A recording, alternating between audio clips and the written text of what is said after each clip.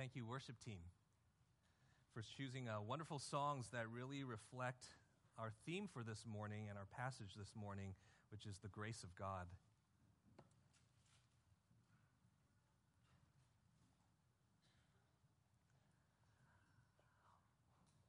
Well, good morning to all of you.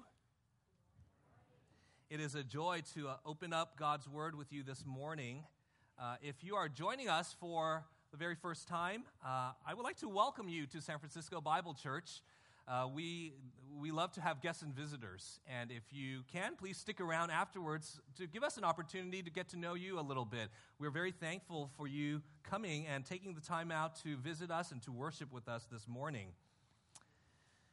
If you are not a regular here, I want to let you know Pastor Henry has been preaching regularly through the book of Isaiah for a number of months now. And you might be thinking this, man, there is a lot of judgment in the book of Isaiah. And there certainly is. If you've been visiting us for maybe some weeks now, you might be tempted to think, is this all that they teach here at San Francisco Bible Church? Judgment after judgment after judgment? And it really seemed that way, didn't it?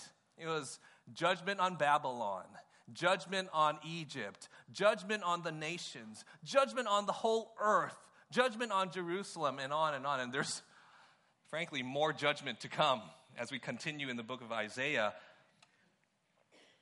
But if you think about it, judgment has to do with justice. It has to do with justice. If a criminal commits a crime, a judge will pronounce judgment upon the criminal to suffer the consequences of his transgressions. That's what we call justice. And we understand that. In the same way, the Bible says this in Genesis chapter 18, verse 25. It says, "Shall not the judge of all the earth do what is just?" In other words, God is also a judge, according to Scripture. He is the judge of the world. And therefore, he must do what is right, what is just. After all, what kind of a God would he be if he did not uphold a holy standard of justice? And that's what really we've been seeing in the book of Isaiah. We've been seeing the justice of holy God. God is bringing judgment upon all those who have sinned against him, and he must judge them because he is a just and a righteous judge. He has to uphold his holy standard of righteousness. He has to punish the wicked and the sinful. And I know in our culture, in our day and age, that kind of a message doesn't really sit well with a lot of people. Judgment, hell, fire, brimstone, destruction, condemnation. In our world, people just want to hear about love and acceptance. And yet that's what we find in the Scriptures, particularly as we've been learning in the book of Isaiah. God must punish the wicked and the sinful. But this morning, we're going to switch gears a little bit, and we're not going to focus on God's justice or his judgment. Instead, this morning, we will focus on God's grace. His grace and his justice are related. If you think about it this way, justice has to do with getting what you deserve. A criminal commits some act of violence, he deserves punishment. That's justice. Getting what you deserve. Grace, on the other hand, has to do with getting what you don't deserve. Both are equally important, but this morning we want to hone our gaze upon God's grace. And so if you have your Bibles, I would invite you to turn with me to Matthew chapter 20, verses 1 to 16. Matthew chapter 20, verses 1 to 16. And I would invite you to stand with me as we read God's word together. I'll be reading from the English Standard Version. You can follow along in your version. Matthew 20, starting in verse 1. "For the kingdom of heaven is like a master of a house who went out early in the morning to hire laborers for his vineyard. After agreeing with the laborers for a denarius a day, he sent them into his vineyard. And going out about the third hour, he saw others standing idle in the marketplace. And to them he said, "You go into the vineyard too, and whatever is right I will give you." So they went. Going out again about the 6th hour and the 9th hour, he did the same. And about the 11th hour, he went out and found others standing, and he said to them, "Why do you stand here idle all day?" They said to him, "Because no one has hired us." He said to them, "You go into the vineyard too." And when evening came, the owner of the vineyard said to his foreman, "Call the laborers and pay them their wages, beginning with the last up to the first." And when those hired about the 11th hour came, each of them received a denarius. Now when those hired first came, they thought they would receive more. But each of them also received a denarius. And on receiving it, they grumbled at the master of the house, saying, "These last worked only 1 hour, and you have made them equal to us, who have borne the burden of the day and the scorching heat." But he replied to one of them, "Friend, I am doing you no wrong. Did you not agree with me for a denarius? Take what belongs to you and go. I choose to give to this last worker as I gave to you. Am I not allowed to do what I choose with what belongs to me? Or do you begrudge my generosity?" So the last will be first, and the first last. Our Heavenly Father, as we come before your holy word this morning, we pray for eyes to see, ears to hear, hearts to receive. Lord, as we encounter this parable of our Lord Jesus, we ask that you would help us to reflect upon your wonderful grace. And I want to ask specifically, Lord, that if there are any here this morning who do not yet know you, who do not yet have a relationship with you, I pray that you would open their eyes to see and to understand their desperation as sinners, and to see the beauty and the majesty and the wonder of grace.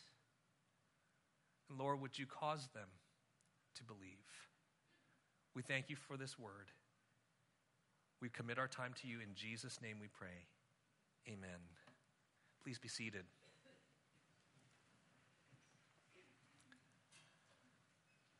Now the parable it's actually taught because of an incident that had occurred. What is this incident? Well, it begins in chapter 19, the previous chapter. A rich young man comes up to Jesus and asks him, what must he do to inherit eternal life? And some of you might recall this story. Jesus tells this rich young man, he says, well, you must keep the commandments, referring to the 10 commandments of the Old Testament. And what does this rich young man say to Jesus? He says, all these I have kept. What do I still lack? That's in chapter 19, verse 20. So here is this rich young man. He says, what must I do to inherit eternal life? Jesus says to him, well, keep the commandments. He says, I've done them. What else is there? I've faithfully kept the commandments. So here is a young person, a young man, who thinks he's in a good standing with God. What do I still lack, he says. Now Jesus, knowing that this young man is very rich, he says to him in verse 21, go, sell what you possess and give to the poor, and you will have treasure in heaven, and come follow me. Now, how does the rest of the story go? He couldn't do it. This rich young man could not do it.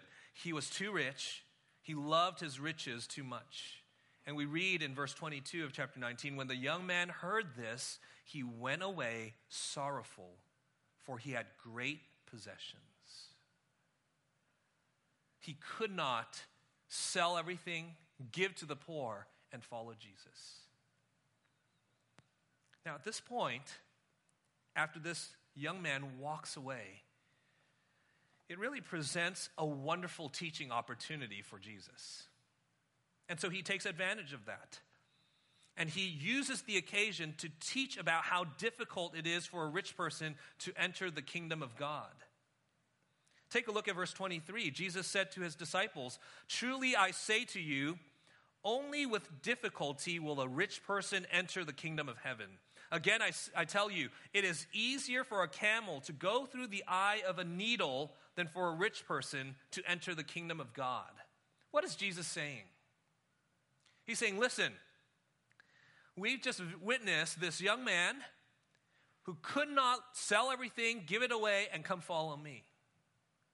How difficult it is for a rich person to enter into the kingdom of heaven. In fact, he says it's easier for a camel, which is a very large animal, to go through the eye of a needle. If you know, a needle has a little tiny hole on one end for the thread to go through. That's the eye.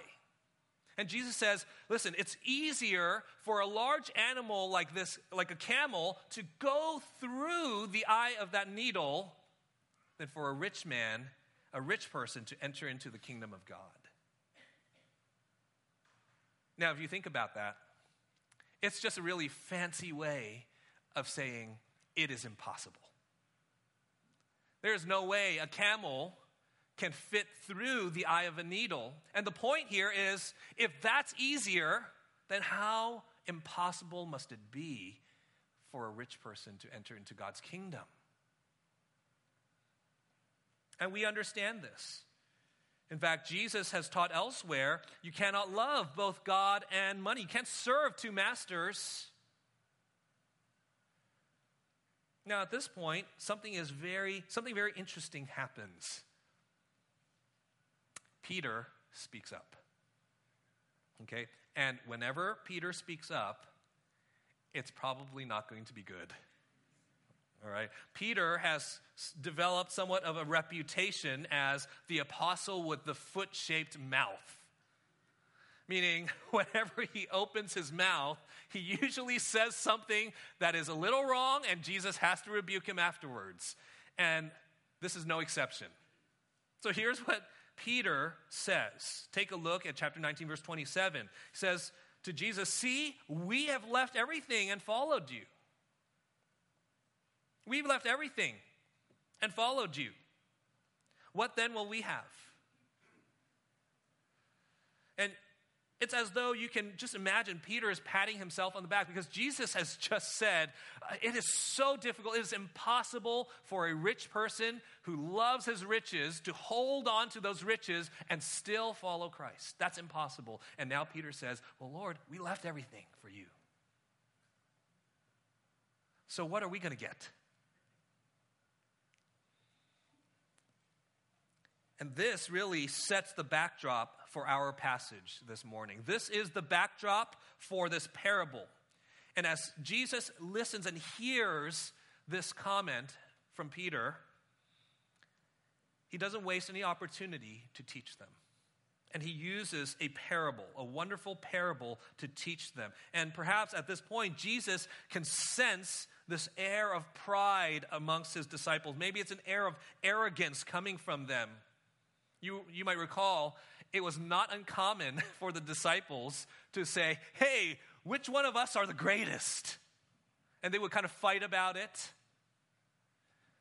You remember James and John, their mother, came to Jesus. Hey, Jesus, can you put each of my sons, one on your left and one on your right in your kingdom? My sons are pretty great. All right? Kind of typical of parents, right? Again, Jesus can tell his disciples aren't getting it. And so he tells this parable. Let's walk through this parable. And as we do so, we will observe 5 attributes of God displayed in the parable that highlight God's salvation. 5 attributes of God. And right from the outset, I want us to see these are 5 attributes of God. It has nothing to do with people. It has nothing to do with us. In fact, this parable is all about God. And really, that's the point. The point is, it's all about God. 5 attributes of God displayed in the parable that highlight God's salvation. Number 1, the first attribute that we see is God's sovereign initiative. God's sovereign initiative. Take a look with me at verses 1 and 2 of chapter 20. For the kingdom of heaven is like a master of a house who went out early in the morning to hire laborers for his vineyard. After agreeing with the laborers for a denarius a day, he sent them into his vineyard. Now notice here that the master of the house went out early in the morning to hire laborers. He needed them for his vineyard. Now it's likely that he went out pretty early at dawn, which would be around 6 a.m. In ancient days, that was the beginning of their day, 6 a.m.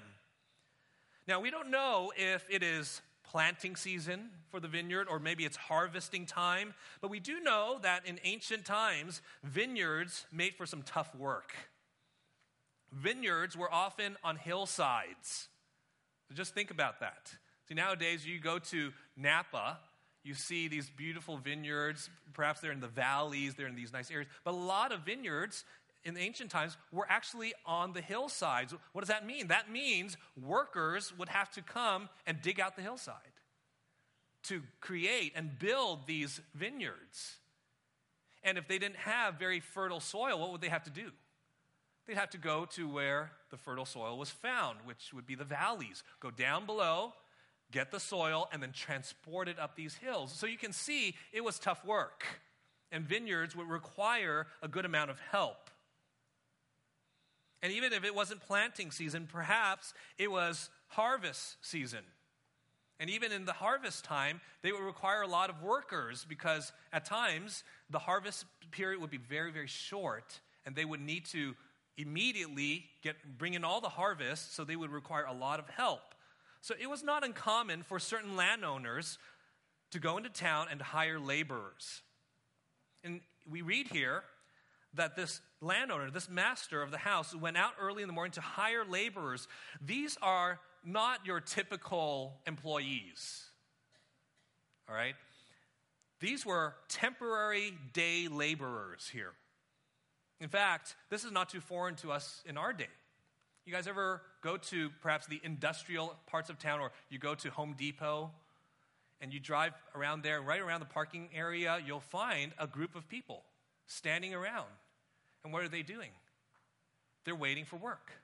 They're waiting for maybe a construction company or somebody who needs extra help to hire them. So even in our day, in our culture, we do have day laborers. And that was no different in Jesus' time. There were these temporary day laborers, and this landowner goes out and he goes and hires some of them to work for the day. Now, in Jesus' time, there were many who survived as day laborers. Why? Because day laborers were just regular people who were not very skilled. They weren't skilled in a particular trade. In fact, they were probably at the bottom of the social economic scale. And so they'll do whatever job comes their way. That's pretty much it. Back then, many of them were close to being beggars. They worked job to job, day to day. If someone would hire them, wonderful. And that's what they hoped for. And because they were at the bottom of the social economic scale, many of these workers were actually poorly treated. They were probably underpaid. Now, that's not the case in our passage, because this master agrees to pay them a denarius for a day of work. Now, if you have a little footnote in your passage, like my Bible does, it tells you that a denarius was a day's wage. But in fact, some ancient sources tell us that a denarius was actually not just any day's wage, it was particularly a day's wage for soldiers. Now, soldiers are not at the bottom of society. They were paid. Roman soldiers were paid decently well. In other words, in this situation, this master, he's a pretty good master. He's actually agreeing to pay these day laborers pretty well, a soldier's day wage. But what we observe here that's very interesting is that the master is the one who goes out to hire workers. That's different from our day and age where most of you, if you guys look for jobs, you submit your resume. You fill out the application. You kind of have to take the initiative first. Now, I know there are some agencies that will go and help scout for work, for workers, things like that. But in this situation, this master goes out, he hires workers, and who is this master? Remember, in the beginning of verse 1, it says, "For the kingdom of heaven is like a master." So Jesus is telling this parable. This parable has to do with the kingdom of heaven. So who would be the master of the kingdom of heaven? This is God the Father. This is God.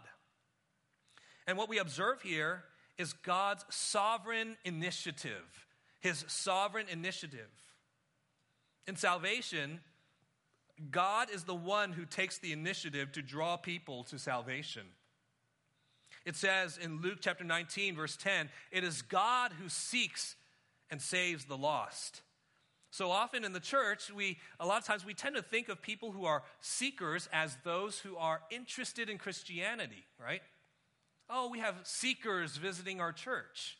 Who are these seekers? These are people who are interested in Christianity. They want to learn more about the Christian faith, but they are not Christians.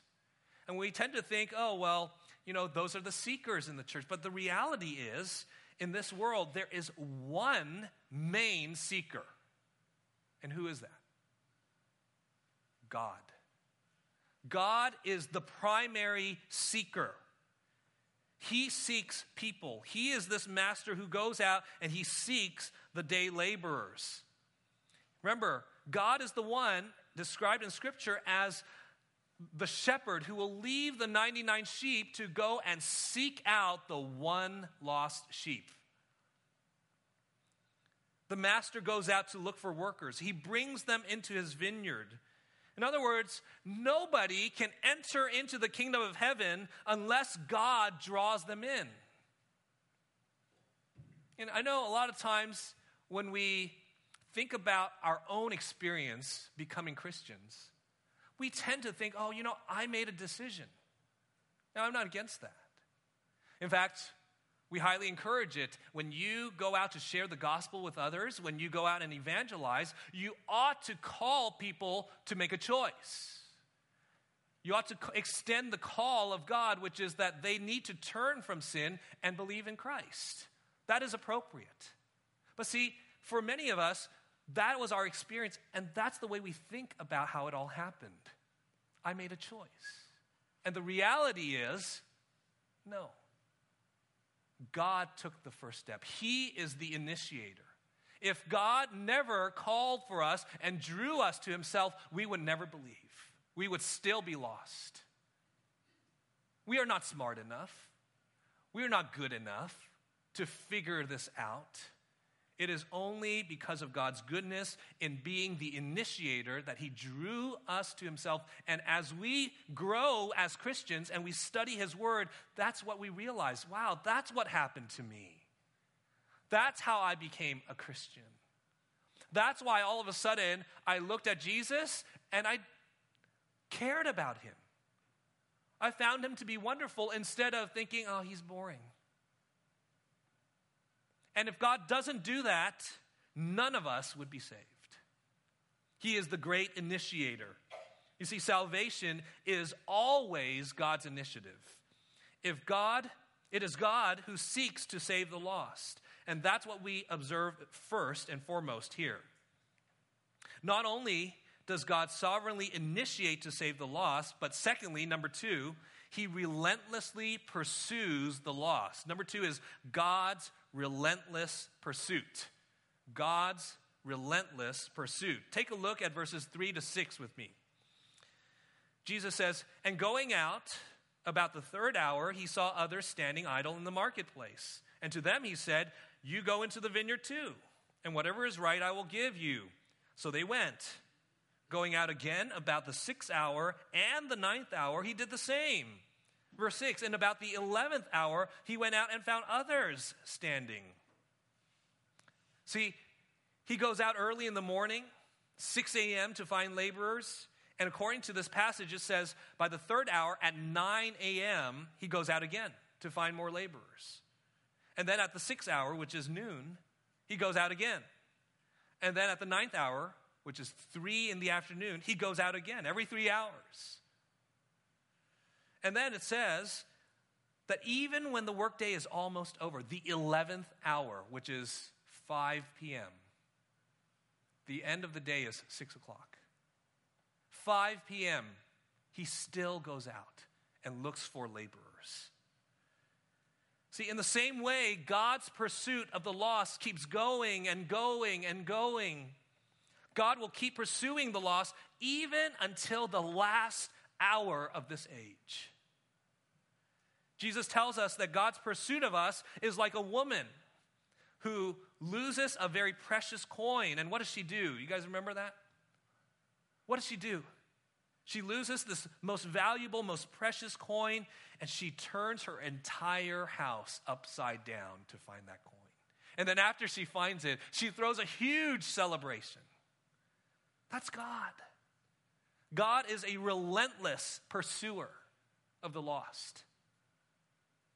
And he keeps going out, and he keeps going out, and he keeps going out. That's how much God loves us, and that is his relentless pursuit of us. And the greatest demonstration of his love is none other than the cross of Jesus Christ. You see, we were all lost in sin. The Bible says in Romans chapter 3, for all have sinned and fall short of the glory of God. Every single person who walks this planet is a sinner. And the wages of sin is death, Romans chapter 6. Meaning, every one of us, there is not a person here who is exempt. Every one of us deserves eternal death, eternal condemnation. Why? Because in our sin, we have transgressed the holiness of God. God is so holy that he can have nothing to do with even the smallest ounce of sin. That is our predicament. That's what the Bible says. Our sin is so heinous to God that according to Scripture, it deserves an eternal punishment in hell. That's how bad it is for us. But God so loved the world that he gave his one and only Son, Jesus Christ, to come and die on the cross. Why? To be our substitute. To take our sin and to nail it to the cross and to absorb all of the wrath of God for sin, for our sin, so that we don't have to experience his wrath one bit. That is the beautiful news of the gospel.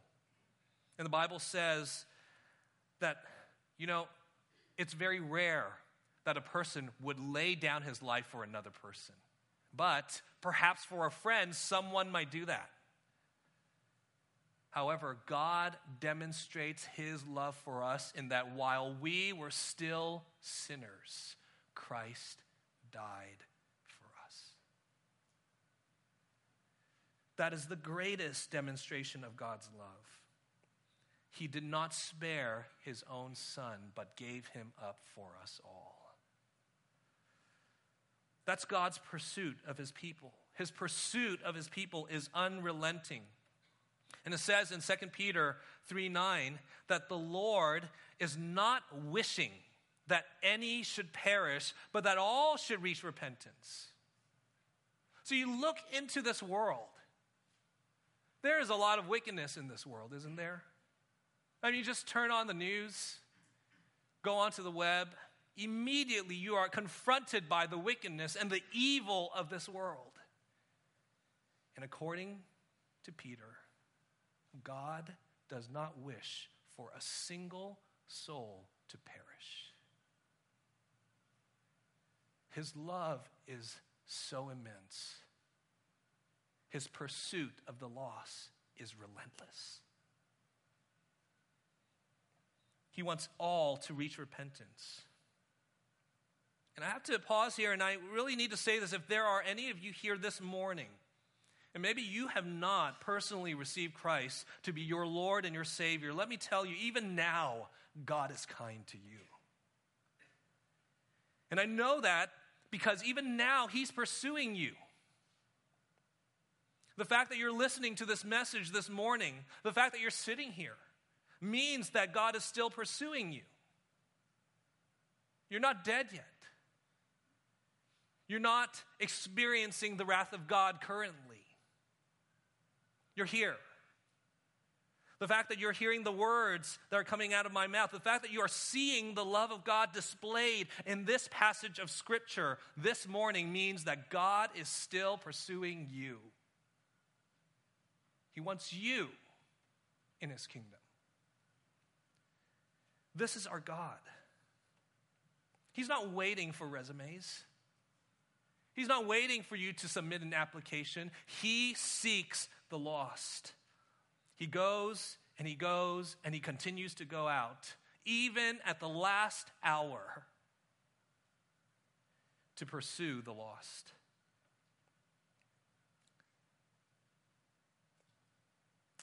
A third attribute of God displayed here, number 3, is His willing compassion. God's willing compassion. Verses 6 and 7, and about the 11th hour, He went out and found others standing. And He said to them, "Why do you stand here idle all day?" They said to Him, "Because no one has hired us." He said to them, "You go into the vineyard too." This is the last hour. The master goes into the town again, to the marketplace, and he finds more laborers standing there. And what's very interesting here is that he has this exchange with them. The master talks to these laborers. He asks them, why are you here? Why are you standing here idle all day? And when it says standing here idle, it doesn't mean that they were lazy. Sometimes we think that way, right? It doesn't mean they were lazy. It just simply means that they were standing there idle, having nothing to do because no one hired them. Nobody hired them. Why are you standing here with nothing to do all day? And they tell this master, it's because we couldn't find work. No one was willing to take us. And what is so striking about this master is his willingness to take them. I mean, first of all, he cares enough to ask them about their predicament. Why are you guys standing here all day? And then, not only that, but he actually takes them in. I mean, there's no time left in the day. There's only 1 hour. This is the 11th hour. In an hour, the day is over. The shift is done. We have to consider, if that is the case, if it's the 11th hour, why are these laborers still standing there? I mean, if you've been waiting all day and nobody has hired you, why would you still be standing there? Wouldn't you go, you know what? Just go home early today. Right? Isn't that what normal people would do? The fact that they're still out here at the 11th hour when the day is almost over tells us they were probably desperate. They're still hoping. Even with 1 hour of work, that's better than nothing, anything. They're still hoping to be hired. And it also suggests to us that these individuals, these laborers who are still left at the end of the day, they were probably not the cream of the crop. All of the good workers, perhaps the healthy workers, the strong workers had already been hired. They probably weren't the strongest. Maybe they were older and they couldn't do as much. For whatever reason, nobody wanted them. Essentially, they were the bottom of the barrel. They were the leftovers. Now, a little secret of mine is I like Panda Express. Any of you guys like Panda Express? I love it. I know it's very Americanized Chinese food, but I love it. all right? Nobody makes a better orange chicken than they do, all right? It's absolutely delicious, all right? The outside batter is nice and crispy. The meat on the inside is just nice, tender, and juicy, and then it's just lightly glazed with a sweet and sour and a little spicy sauce. Oh, it's so good, all right? Sorry, I know, it's lunchtime. Now, have you ever gone at the end of the day? I know they close at 9 o'clock. So if you go at the end of the day, what's left? It's not crispy anymore. This wonderful chicken has been sitting there for quite a long time. It's soggy, it's soft. It really is the leftovers, right? They're about to throw it out. Not a good time to go then, all right?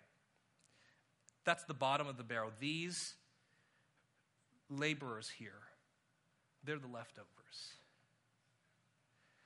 They're not really useful. They're not the strongest. They are the bottom of the barrel that nobody wanted. You can call them the rejects. And it is here that we meet the incredible willingness and the incredible compassion of God. Here is this master. He wants them. He is willing to take them in. There's only 1 hour of work left. What's the point? And yet he says, come on in. It's not too late. I'll take you also. The workday is pretty much over. Not a problem. Come on in. You see, you can be the rejects of society. You can be the bottom of the barrel.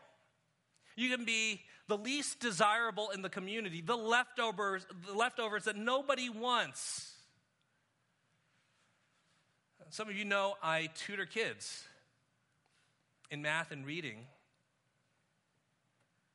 In fact, yesterday, I stayed after at the end of class, and I was talking with one of our students.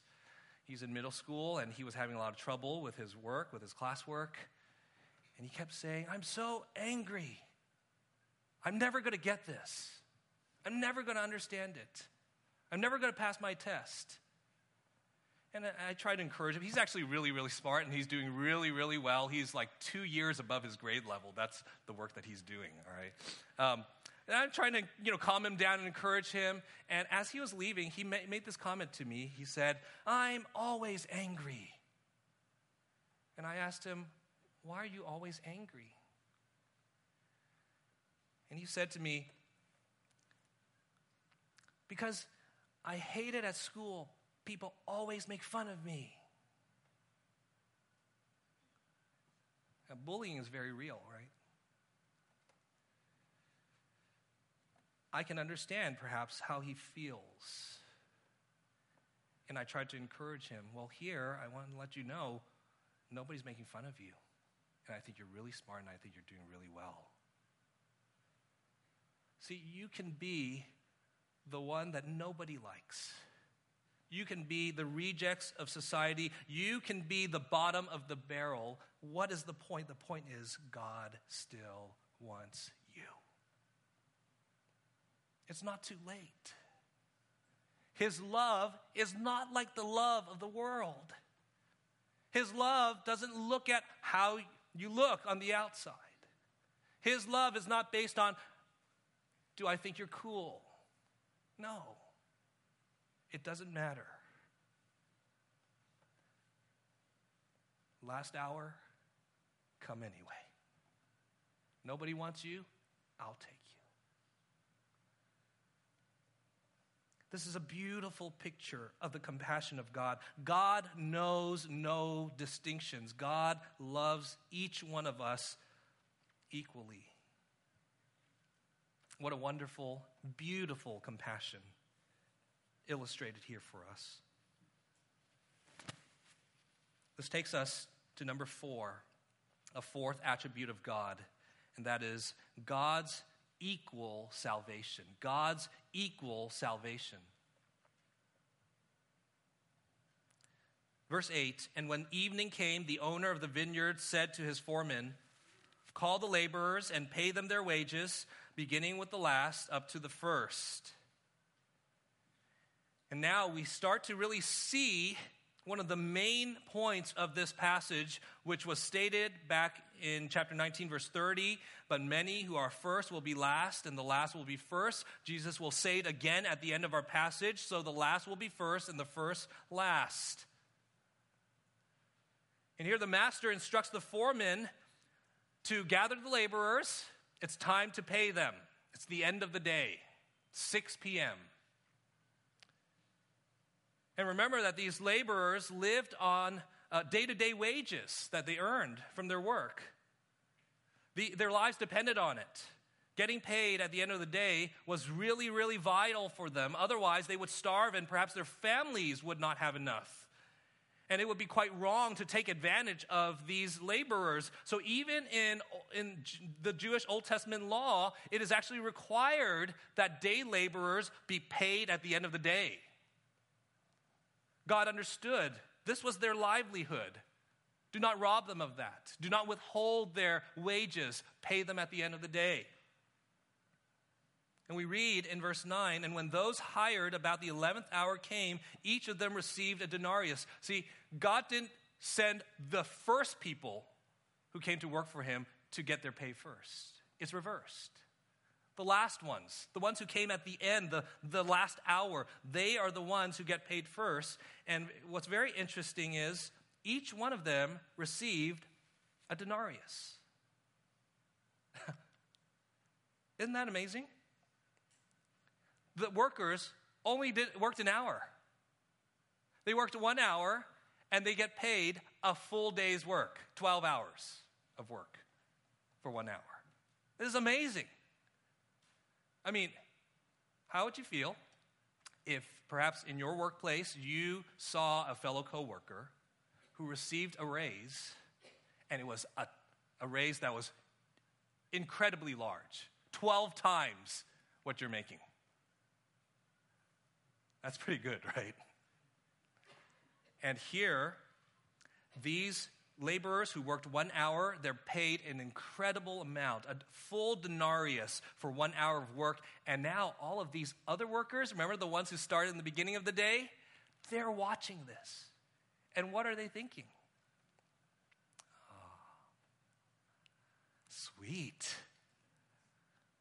I worked 12 hours today. 12 times of that, whoa. I'm good for the whole week. I'm good for a few weeks, right? Maybe that's what they're thinking. And actually, in fact, we know that's what they're thinking because we get to verse 10. Now, when those hired first came, they thought they would receive more. But each of them also received a denarius. What? They didn't get it. They did not get what they thought they would receive. Instead, they get exactly the same amount as what the others received, 1 denarius, and in fact, it was what they had agreed upon in the very beginning. So how do you expect them to feel? Pretty upset, right? And believe me, they're upset. They're so upset, they're not even going to hide it. You know, you think people might just start to talk behind the master's back. No, they don't do that.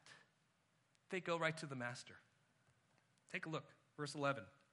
And on receiving it, they grumbled at the master of the house, saying, these last worked only 1 hour, and you have made them equal to us who have borne the burden of the day and the scorching heat.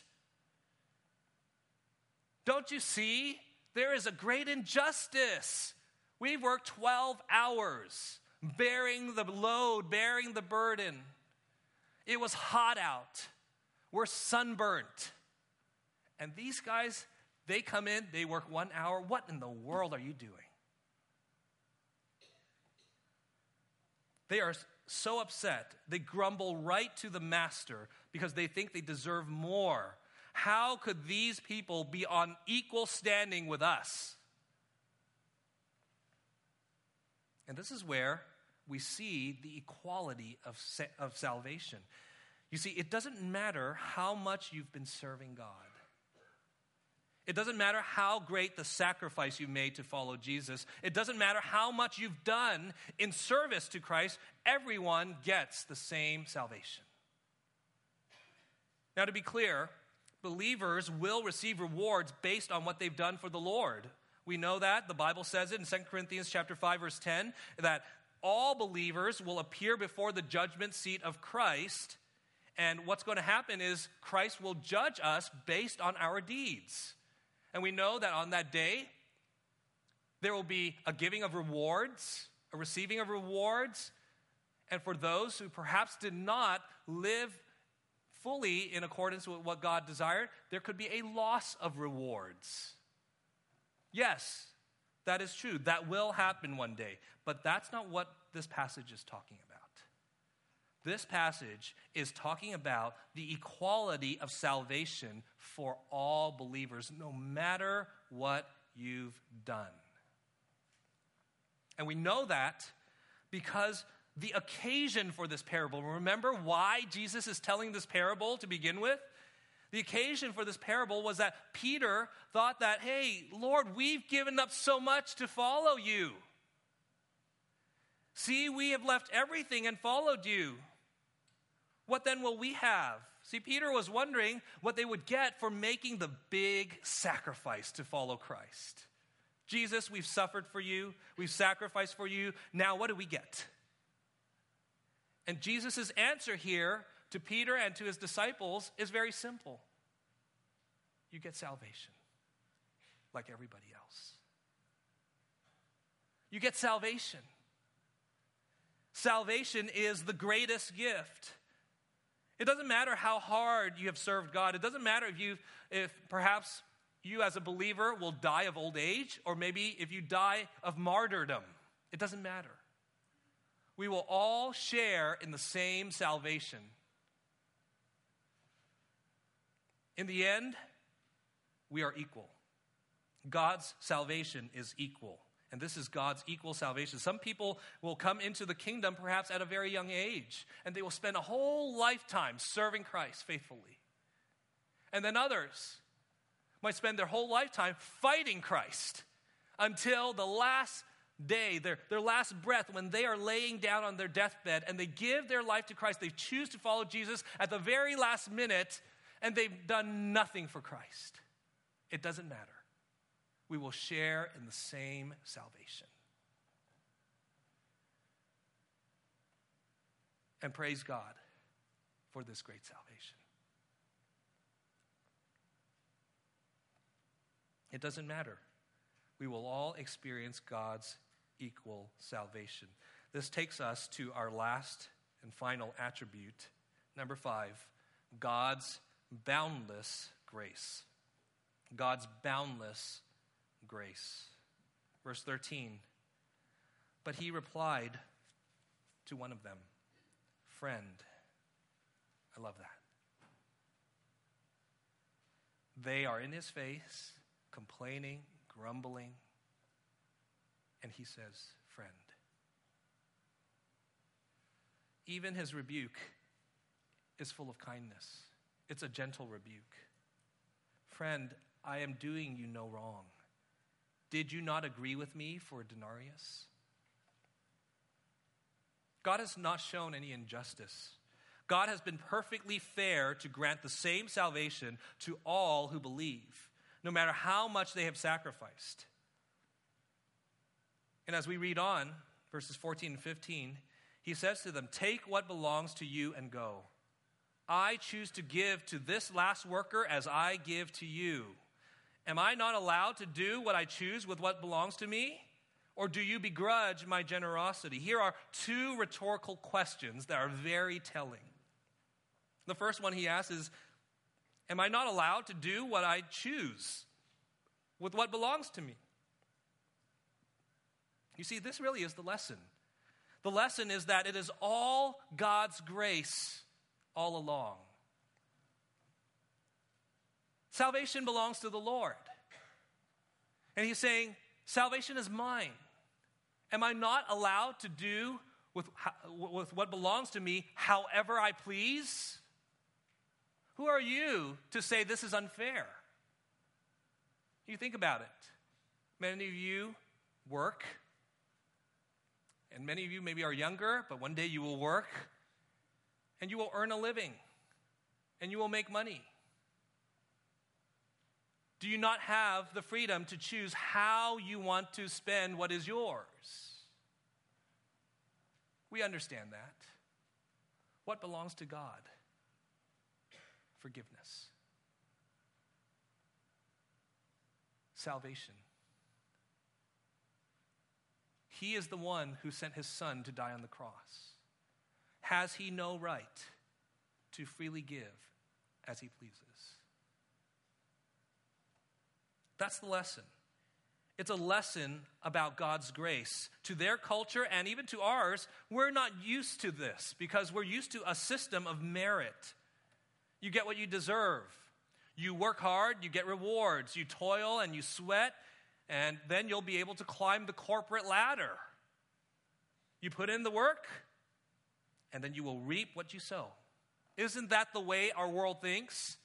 And that's the way their world thought as well. And this was the way that even the disciples thought. And it was clear from Peter's question, Jesus, we left everything to follow you. What are we going to get? What are we going to get? They completely missed the point. The point is, salvation is impossible for us to achieve. It has been and always will be a gift of God. And that's why earlier, back in chapter 19, verse 26, Jesus had already said this, remember? He said, with man, this is impossible, but with God, all things are possible. What's the point? You can't save yourself. Salvation is not of your own doing. It is the gift of God. Salvation from sins is a work of God granted to us as a gift. And you see, many in our day, much like these disciples, much like the Apostle Peter, many of us have a meritorious mindset about salvation. We think about salvation as performance-based because we live in a performance-based culture. You have to earn everything. But the gospel of Christ is simply this: you cannot. You cannot earn it. You will never deserve it. Favor with God, salvation from eternal condemnation, forgiveness of sins is always going to be a gift of God. The truth is, forgiveness of sins and entrance into the kingdom of God, becoming a part of God's family, has always been a work of grace. It is by grace alone. Sometimes people wonder, well, how did the people in the Old Testament get saved? And some people think, oh, well, the people in the Old Testament, well, they didn't have Jesus yet, so they were saved by following the law, obeying God's Old Testament law. No. The writer of Hebrews tells us the people of faith, they were saved by their faith. Abraham believed God, and it was credited to him as righteousness. Salvation has always been and will always be by grace. By grace you have been saved through faith, and that not of yourselves. It is the gift of God, not as a result of works, so that no one may boast. Ephesians chapter 2. It is by grace alone. And there's another question that he raises here. It's another rhetorical question, and it's a wonderfully fitting question. The question is, do you begrudge my generosity? Do you begrudge my generosity? It literally says, is your eye bad because I am good? And what does that mean? Is your eye bad because I am good? The bad eye simply means when you look upon God and what he has done that is good, you see it badly. It's another way of saying you're jealous. Do you begrudge my generosity? And you see, in this rhetorical question, there are two worlds colliding. What are the two worlds colliding? It is a work and effort-based world versus grace. And the works-based mentality will always conflict with grace. And I believe that's what verse 16, the last verse of our passage, is all about. It says, Jesus says, so the last will be first and the first will be last. Those who are first according to this world system, the people who seem to have it all together based on their lifestyle, based on their deeds, how they live their lives, they seem to be so righteous, they will be last. Because salvation is not based on your works. But those who are last, meaning those who are utterly broken, they've come to their end. There's nothing left for them. All they can bank on is the kindness of God.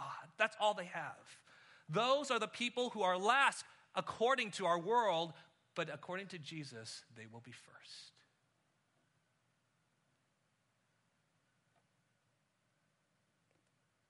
As we close, I want to encourage us. It's very easy as Christians to forget that our salvation has always been by grace. It's so easy to get into the routine of being a Christian. You go to church, maybe you give to the offering, you bring your kids to fellowship, you read your Bible, you do your devotions, and we think, oh, we're good. Listen, that's not why.